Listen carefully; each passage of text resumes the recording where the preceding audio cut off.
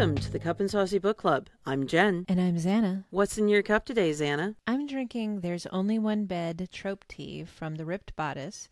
It's a nice Earl Grey with nice bergamot notes and a little bit of lavender. Quite lovely. It makes me want to go back to bed because it's the holidays and I just want to curl up in bed. But how about you? What are you drinking? It is the holidays, and so I'm drinking my special crockpot wassail, and it's an apple cider base that I put into a slow cooker and with a blend of secret ingredients, and then it gets spicy overnight. Oh. Perfect for the book that we are reading. So, Xana, please remind our listeners what I assigned you to read this month. You gave me The Plight Before Christmas by Kate Stewart. And what did you think? And I have to say, listeners, normally when we do these review episodes, Xana will at least give me a hint and say, you know, I liked it, or, well, we'll talk about it. And that gives me a sense of things. She has said nothing. Xana, what did you think of The Plight Before Christmas? Jen has been squirming a little bit on this because she's nervous about my reaction. The Plight Before Christmas. So, a little bit of a preface to this. I did read the Ravenhood trilogy, which is also by Kate Stewart, and it's set in the same town as The Plight Before Christmas. It's got even one cameo crossover character in it. I did not love the Ravenhood trilogy. I have some issues with it. However, I'm not reviewing the Ravenhood trilogy. This is not about that. Because we do standalone books on this show, not series. Right. So, The Plight Before Christmas, I gotta say, I loved it. Oh, thank God. Thank God. I was going to question our friendship after that one if you had not said, good. Okay. So now we can continue. Edging Jen is like the most fun I have. I was subtle about it too. I was like, so, you want to give me a hint, because we write scripts for our review episodes so that we, know what direction to take, so all of that sort of too stuff. Too far off. Nothing. Even though we talk about going off on tangents, we try to not. Even with the script, we totally go off on tangents. But we have a framework. And she gave me nothing. So I am. Ain't I a stinker? Yes. So I am so happy that you loved it. I did, but yeah. Let's talk about it, because this is also a favorite of mine, and I read holiday romances, but I tend not to repeat read them.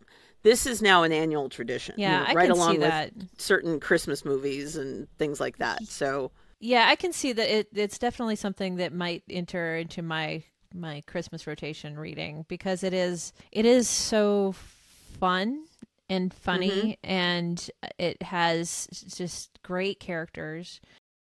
Unlike the Ravenhood trilogy, there's no character in this book that I don't like. I like all of them, even the ones that I don't like as much.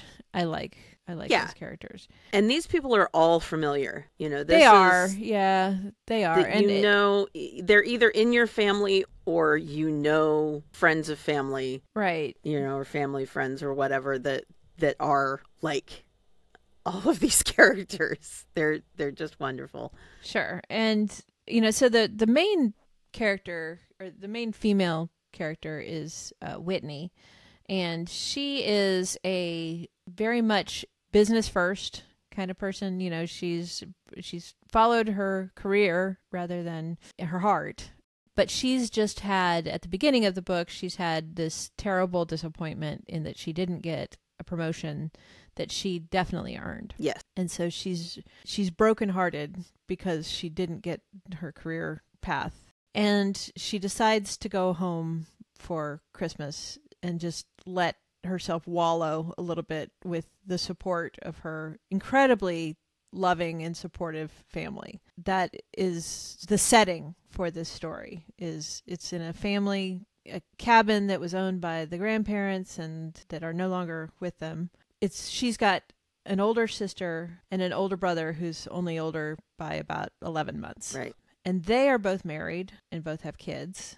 She's never married. She's 38 years old. No, never married, never had kids. She is going there with the idea is like, I'll do a little bit of babysitting, but that's it. Don't make me, Yeah. you know. And she loves her nieces and nephews. She does. Don't, She does. But Right. but she always gets handed babysitting duties the minute the family Right, gets exactly. together. Which, you know, as a parent, I do, as both a parent and somebody who had a kid later, I get. So I understand the, you know, oh God, I need a break. And this is the part where I issue an apology to my sister-in-law for all the babysitting that she did for my son early on, especially during the holidays. So Right. Yeah. So yeah, with my family, we didn't adopt my son until he was about 10, and so before that, we had little nieces, and they would pretty much be as soon as we were together for the holidays, they're on us. Yes. The family dynamic is loving, but it's also, you know, like it's a family. I mean, that's it's a family. That's there are the thing that dysfunctions all is over kind the of place, and great about it is that they are so dysfunctional in so many ways. They are all having relationship issues with each other, and they're all having, including mom and dad. Mom and dad are having issues. Sister and the brother-in-law are having issues. Brother and sister-in-law are having some issues, even though he's not aware of it at the time. Yeah. And that's the issue, is that he's just not aware. He's not aware. Yeah. He's not aware that he's the issue. So the brother so they all live in the same town, except for, they all live in Nashville except for the brother and his wife and their kids. And so they are meeting up at the grandparents' cabin in Triple Falls, North Carolina, which is the setting for the Ravenhood. And so this is a small western North Carolina town that is, you know, it's probably closest to like a Hendersonville, North Carolina. It is, you know. actually. Yeah. So it's based on Hendersonville. Okay. So, you know, I have a cousin who lives in Saluda, North Carolina, just up the road from there. I'm familiar with the area, and which is probably one of the issues that I have with the Ravenhood trilogy, but that I'm a little too familiar. And this family, though, the Collins family, they are probably more in tune with what my experiences are in Western North Carolina. Right. And then the brother and his wife live in Charlotte, North Carolina. So they are not living in the same state. They're not living in the same area, but they're all coming together.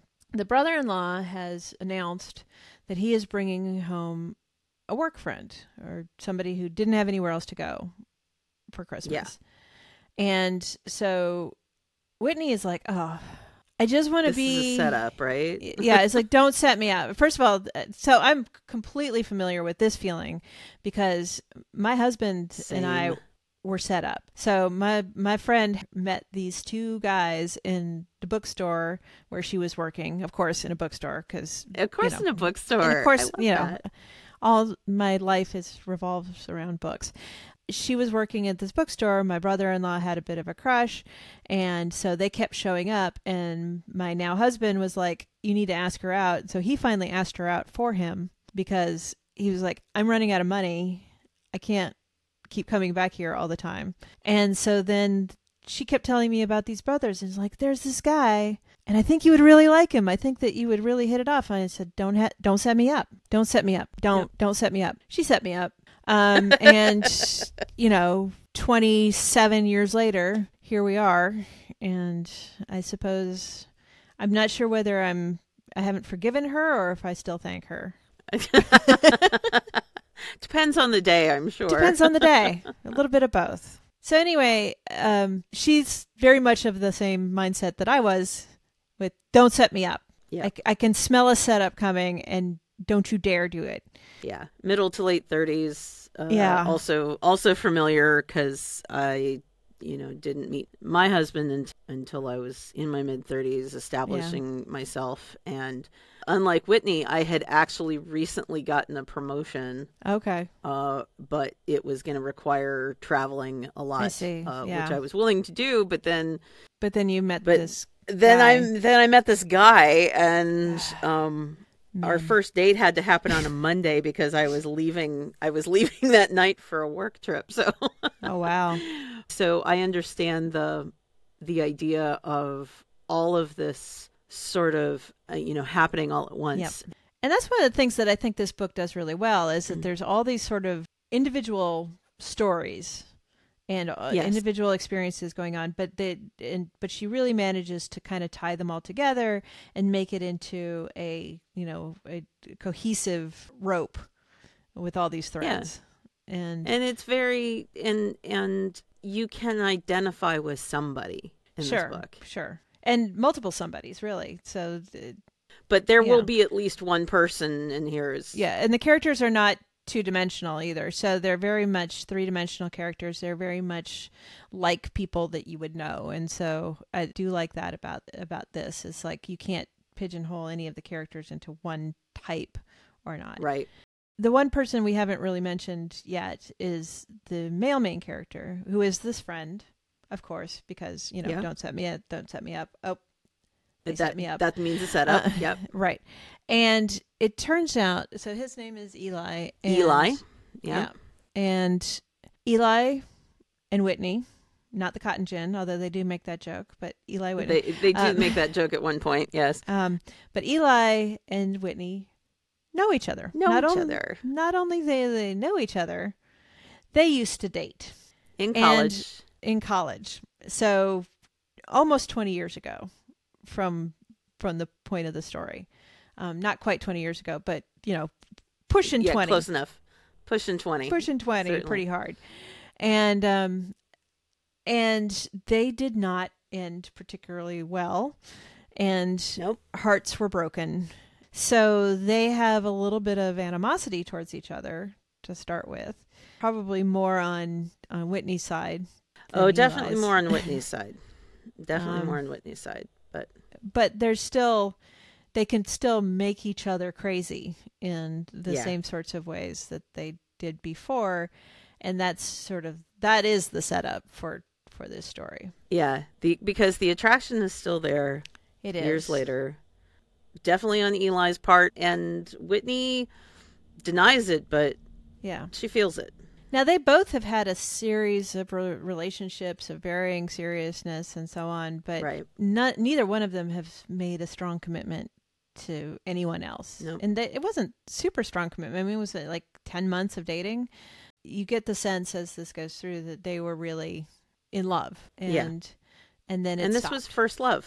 Yep, this is first love, second chance. I mean, that's second chance. So this is the primary trope of this book is first love, second chance. And there's a lot of other tropes that hit on in this, of course. The forced proximity, because they're kind of stuck in this cabin and it's snowing, and the family and the brother's best friend. A brother's best friend, and even though second chance, it's still considered later in life, although 38, I'm like, really?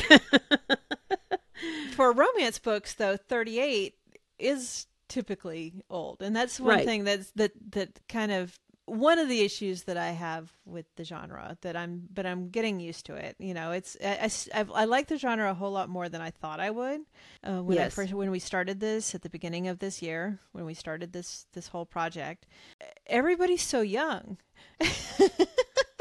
Well, yeah, I get it. I do get it, but I think that the idea of this is that by the time that you have gotten to our age, that you're firmly in your happily ever after. You should have had your happily ever after already. Yeah, you are firmly living your best happily ever after life.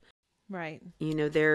But that's not always true, because, I mean, and even if you have your happily ever after, you can have that, but you can still have some conflicts. And that's like the parents. Ruby and Alan, they definitely have their happily ever after, but it's work, I mean, that's the truth of relationships is like, you can have your happily ever after, but don't for a second think that it's going to be like the easiest thing you've ever done. There's going to be struggles, and it's a job. You're going to want to, you're going to want to look at your partner and want to shoot him in the ass sometimes, and that's a spoiler.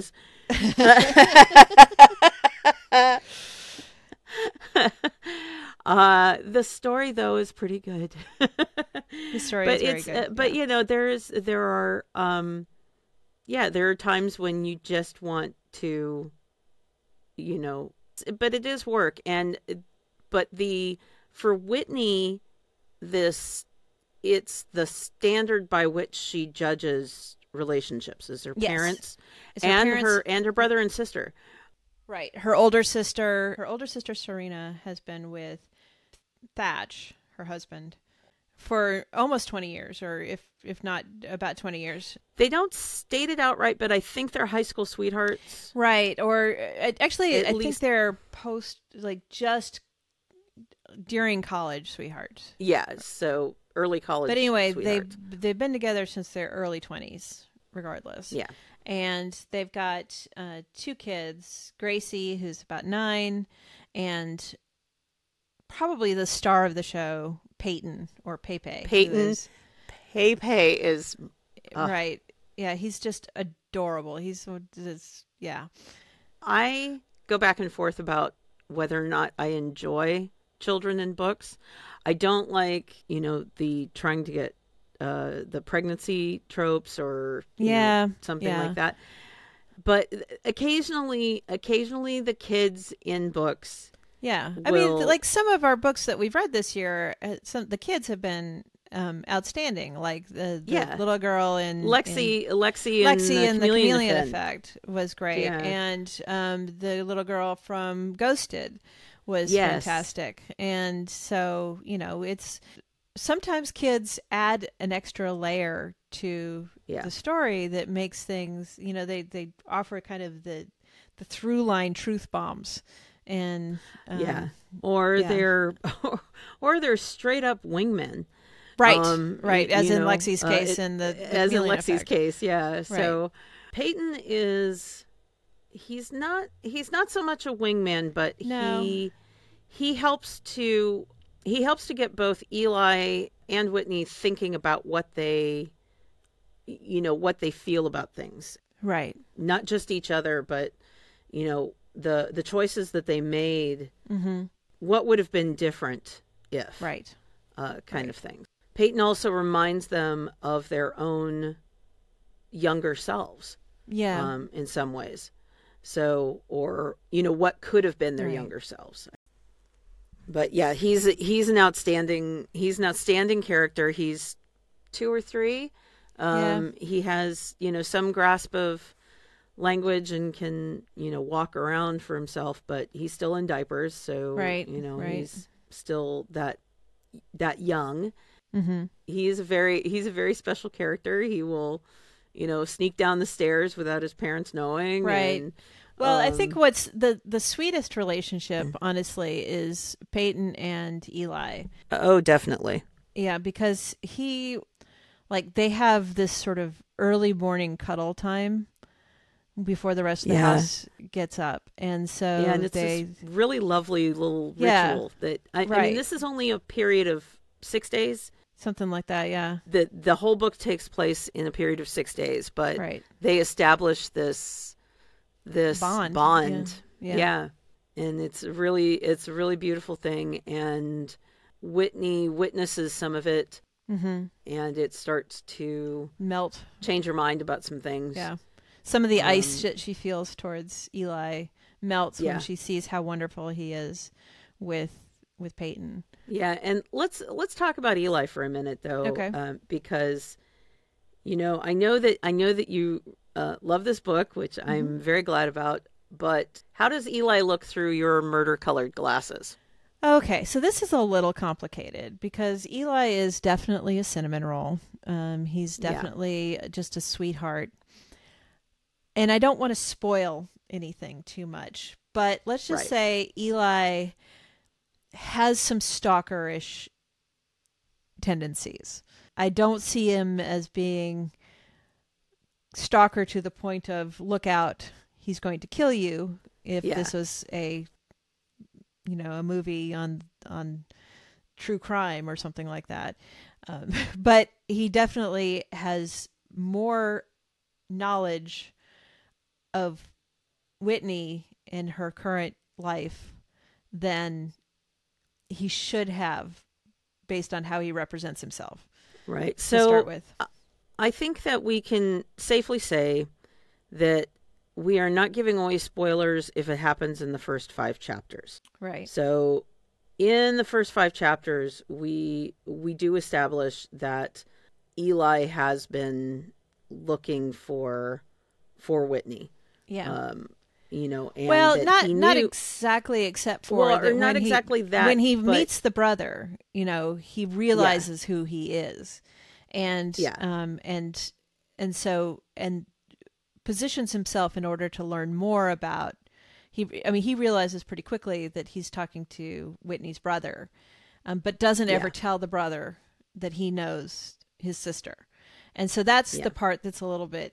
Yeah, it's a little bit sketch, but I get it too, because he's telling himself that he's just curious, and I totally get that, because Facebook stalking, we all do that to a certain degree. We're like, okay, let's see. And it's just basic safety for a woman in this day and age to do at least a basic Google search on any guy you're going to meet. Yeah, for sure.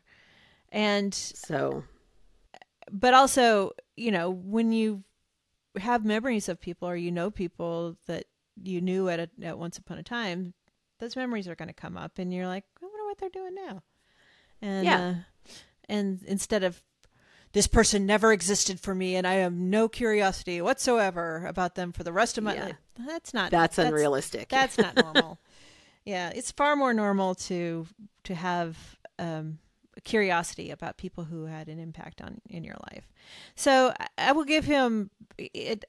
He definitely passes not being murder colored glasses, but he's got a little bit of that stalker impulse. It's not I would not say it's problematic. No, it is. I would not say, because he also is looking at, like, once he realizes that he realizes that he's got that little bit of that stalker thing that he's done, and he's like, I'll bail, because this is creepy, and I'm not gonna do this to her. And if there is nothing to this, and it's all one-sided, then I'm out of here. Then I'm not going to push it. I'm not going to force anything. I'm not going to maneuver events to make it so that she will fall back in love with me. I'm not going to force her into a corner, like some of the romances I have read this year, that I'm not going to talk about specifically. But there are certain books that I've read that are a little bit darker, that are like the male main character takes away all of the agency and options for the female character about what she's able to do, and forces him, basically makes it so he is her only option. And that I don't like. That to me is toxic. I know that's some people's jam, and that's cool. I'm not here to kink shame. That's fine if that's what you're into, because I get it's fantasy. It's not my fantasy. It's definitely not my fantasy to have somebody take away all of my choice. And that's fair and valid too. But again, I'm not here to kink shame. I understand where that's appealing in a safe space. I do understand where, the idea that you don't have to so I do understand from the perspective of, like, there are days that I'm like, I don't care where we eat. I just don't want to decide. That kind of thing. And that's sort of taking that attitude to an extreme conclusion. It's like, I don't care what happens to my body. I want you to decide. Yeah, which I have to say is a total aside, but this does get brought up in the book. Mm-hmm. If we do have husbands who are listening to this podcast, don't ask your wives what's for dinner. Just, like, take a break for a month and don't ask your wives what's for dinner. Or see if you can. Maybe in my case, don't ask your husband, because my husband is the one who does all the cooking. So. Or where are we going for dinner? Or what are we doing for dinner? Just, take that question right out of your relationship for about a month and see where that progresses for you. Whoever it is who does the cooking in the relationship, don't pressure. Does not want to be asked that question right now. Like every day. Yeah. Yeah. And right now, the answer is probably leftovers. Yeah. It's the holiday season. It's the holiday season, so That's exactly what it is. Or it's, small bites because you hosted a party or something. Right. Or what are you having for dinner? I'm having a tray of cookies. Thanks. Exactly. Dairy or non-dairy beverage of choice with a plate of cookies and something from the Hallmark Channel. We are not judging. Nope. Not this time of year. No way. I would venture to say that this is Kate Stewart's spicier answer. Right. To Yes. Hallmark So the Hallmark Channel movies. doesn't have that much in the way of sex. Let's just say that. No. They kiss and it's all closed door if it happens at all. Right. Right. And because Hallmark Channel movies are slow burn. For sure. So if you want a Hallmark Channel movie that has the sex, then you go to Passion Flicks, which is essentially that's what Passion Flicks is for. The same. Actually, yes. Yeah. So, at any rate, this book is definitely spicier than a Hallmark Channel book. It is predictable, but not in a bad way. I mean, it's not the plot that drives this so much as the characters. This is 100% a character-driven book, and the characters are fantastic. And if you're gonna write a book like this, then that's what you need. You can pick your Hallmark plot, and then you can make wonderful characters. And that's what Kate Stewart has done here. And speaking of making wonderful characters, we have not discussed the audiobook of this. No, we haven't. And so I only listened to this because Jen said, you have to listen to this. You don't understand. It's important to listen to it.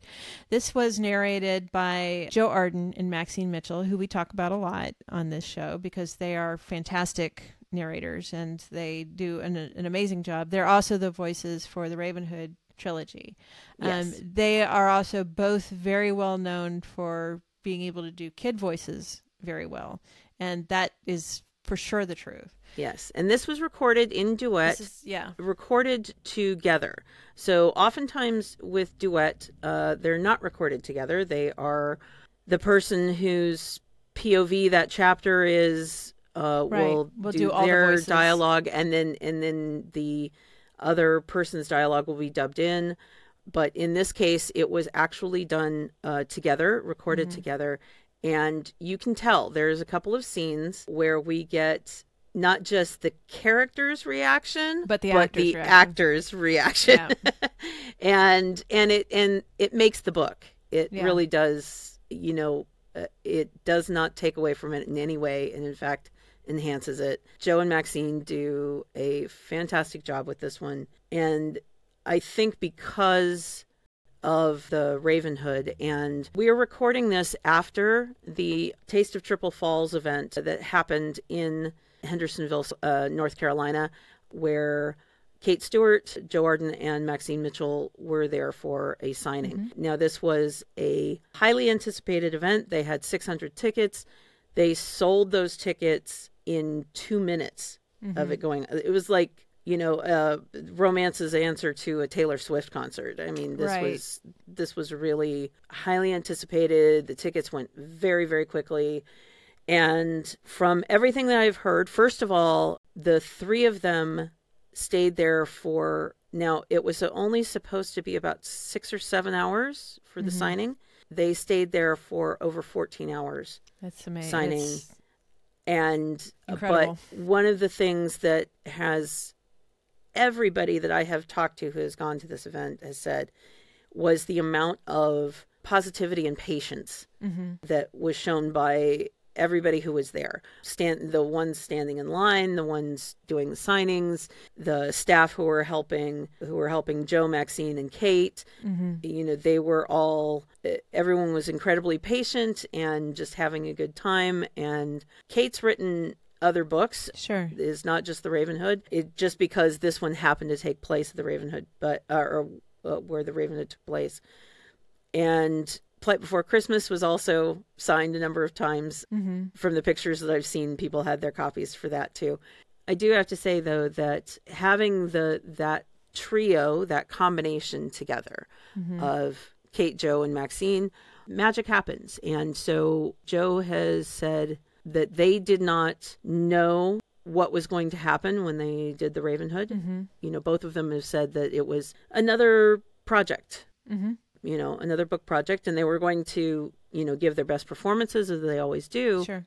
They didn't expect the level of response.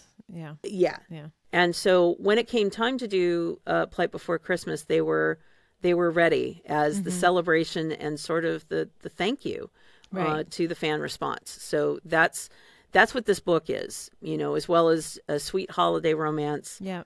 It's a thank you Right. to the Ravenhood fans from Kate, from Joe and Maxine. Mm-hmm. And it shows there too, because this is really, it's a beautifully done performance. You can tell they're having a good time doing it. Mm-hmm. And the kid voices, of course, They're delightful. are So they each do kid voices, because Joe does all of the male voices and Maxine does all of the female voices.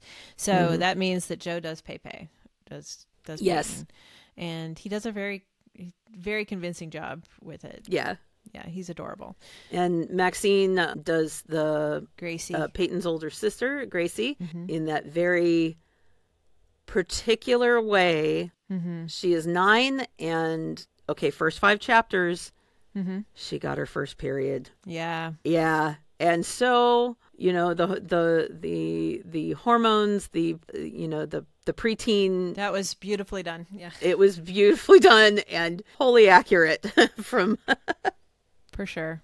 everything I remember, at least. And Yeah.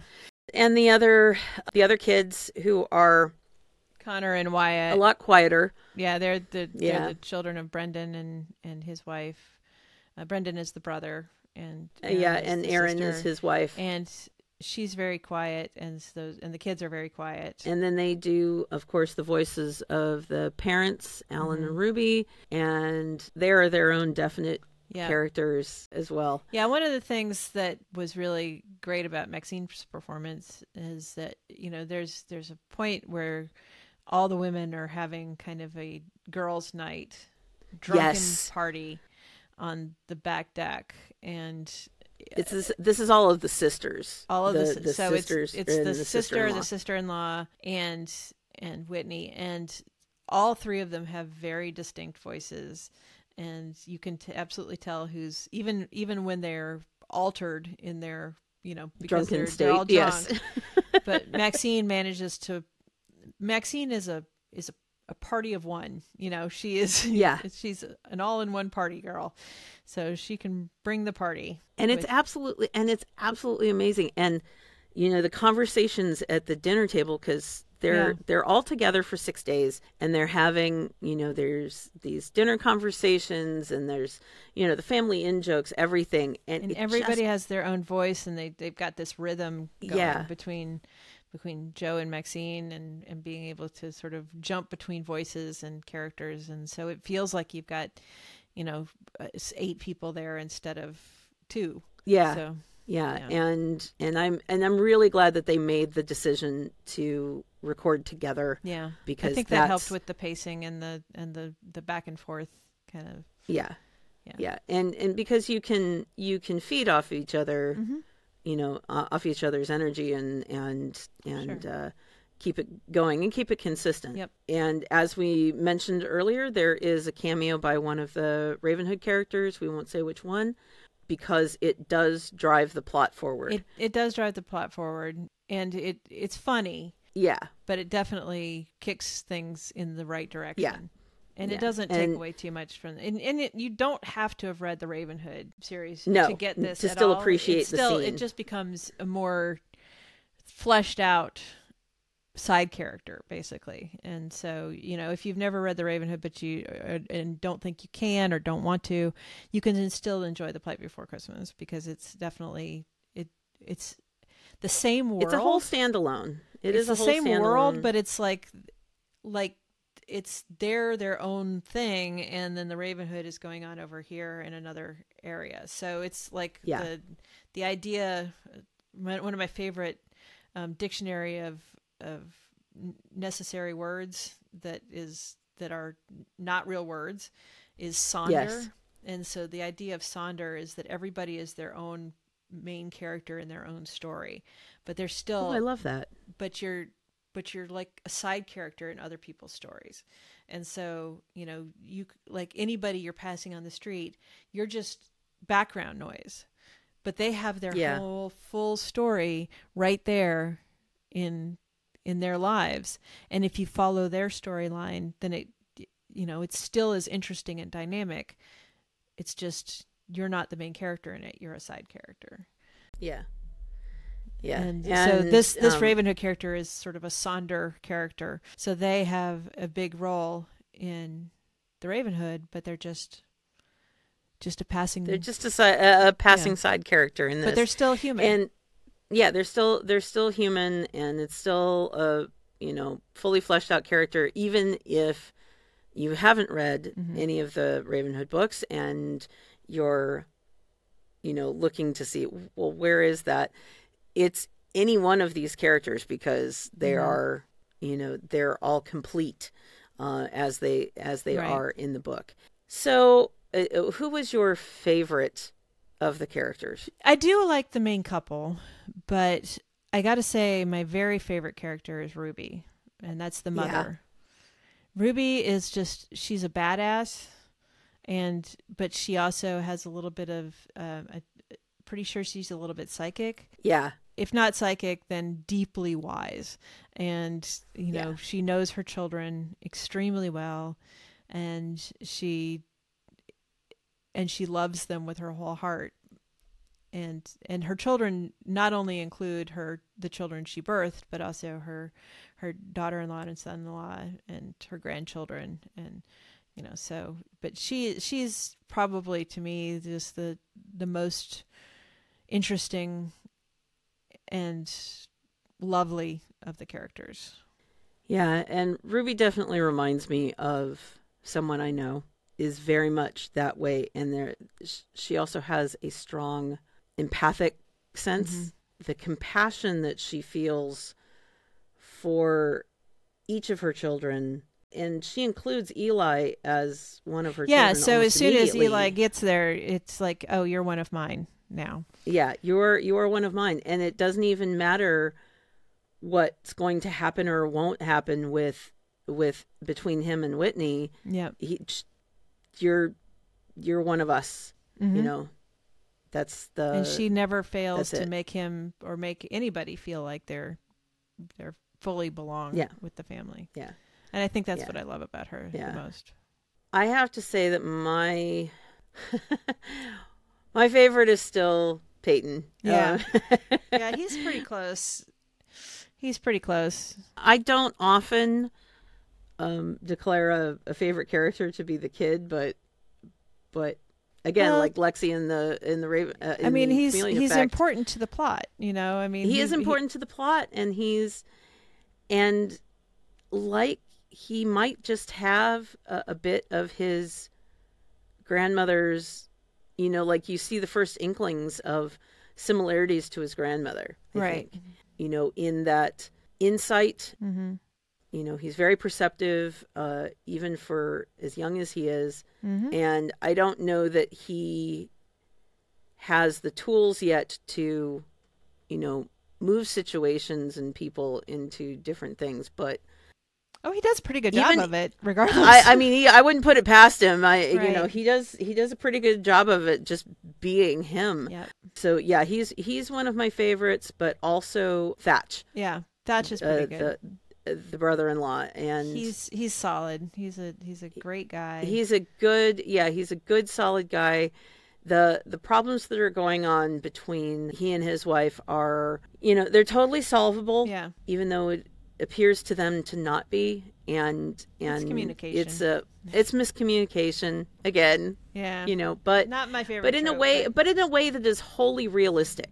Oh yeah, it's 100% realistic. It's the kind of miscommunication that happens for years of not communicating properly. And yes. Yeah. So it happens in a lot of marriages. Oh, for sure. So, yeah.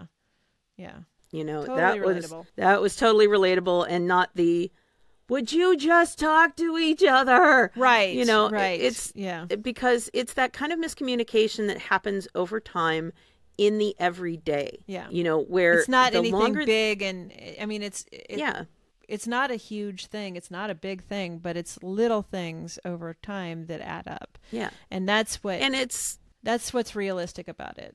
And it's the kind of thing that happens every day in a marriage when the longer you're with someone, the more you start to assume what they are going to say and do. Right. And that isn't always And if you've stopped listening, then you're going to fall Then you into don't that. know when things changed. Yep. You know? And so you got to backtrack. And Yep. and so that's what makes it completely realistic. Right. Because there's a point in every marriage where that happens to, Sure. Small or large degree. Yep.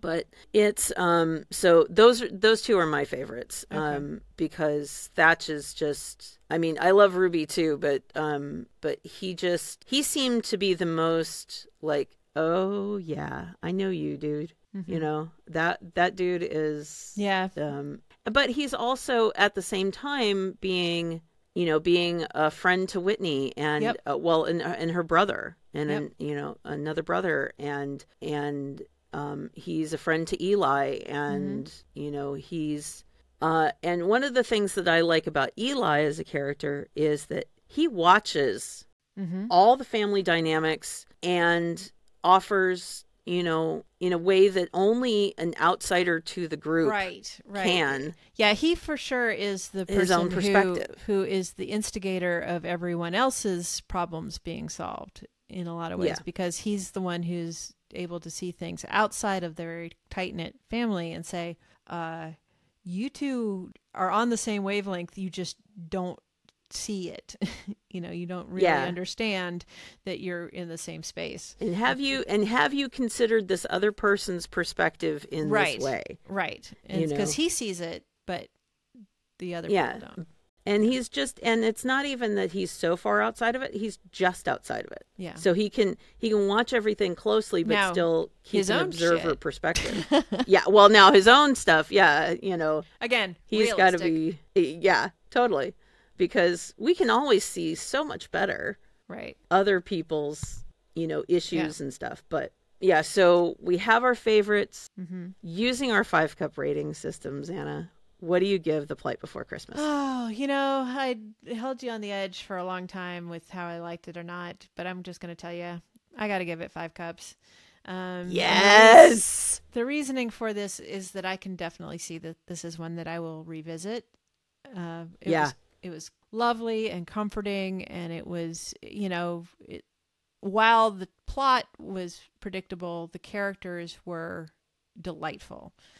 And so I enjoyed spending time with the characters. And so I think for me, that definitely gives it 5 cups. How about you? What would you give this one? Well, also 5 cups, but I want listeners to know that this is Xana's first 5-cup review. No, I have waited all year for this. I gave a 5. Oh, nope. You're right. You're right. I gave a 5 cups. You gave to the murder one. The murder. Yeah, of course you did. The murder. No murders happen in this one. And she still gave it 5. Nobody dies. Nobody dies in the book. Off book it nobody's does happen, murdered. Nobody's murdered, and so this is your first non-murder 5-cup rating. Right. Which, Merry Christmas to me. Merry Christmas, Jen. It's what you've always wanted. It's what I've always wanted. Me to love a book that was not like death and murder and destruction and la da da. Well, and for you to love a book that I loved, because that's what we started this with. Yeah, that's true. That's the whole reason we've been doing this. And this is our last book review for the year and for season 1. Yeah. Join us for season 2 starting January 1st, 2024, when Xana will review Butcher and Blackbird by Brynne Weaver. Going back to murder again. Speaking of murder. Right. We're back to murder. And so please read the trigger warnings on this one. There's a lot of trigger warnings on this one, but there is a lot of trigger. Also read the trigger warnings for hilarity, because they're funny. Yes, because they're entertaining AF. But also do read the trigger warnings for your own mental health. Yeah, just from the trigger warnings alone, this is not for everybody. Yeah. But it sounds like my cup of tea. Yes, because the main characters are both serial killers. Right. That's all we'll say. And if you would like to listen to the book, it is performed in duet by Joe Arden and Lucy Rivers. And I will tell you that they also did this in the same way. They were actually in the same room, just performing in 2 separate booths. So this was done in duet that way. And if you would like to read and listen along with Xana, please visit our website, cupandsaucybooks.com, for links and show notes. You can also follow us on social media at Cup and Saucy Books. We're on Instagram and TikTok. Let us know if you have a book you would like us to review on the show. And as I said, this is our last review episode for season 1, but we do have coming up for the rest of the month, new narrator Alexis Page on December 11th. We talk tea, baking, and audiobooks with Carly Robbins, also known as CJ Bloom, on December 18th. And That finish was off the ridiculously year. fun. Yes, that was ridiculously fun. And we finish off the year with a very special episode of the Cup and Saucy Book Club on Christmas Day, December 25th. Good times. Good times. Good times. It was neat. Yep. Yeah. So thank you for joining us for the Cup and Saucy Book Club. Join us next time for more great conversations from people from the world of books. And probably a few tangents. Happy reading. Cheers.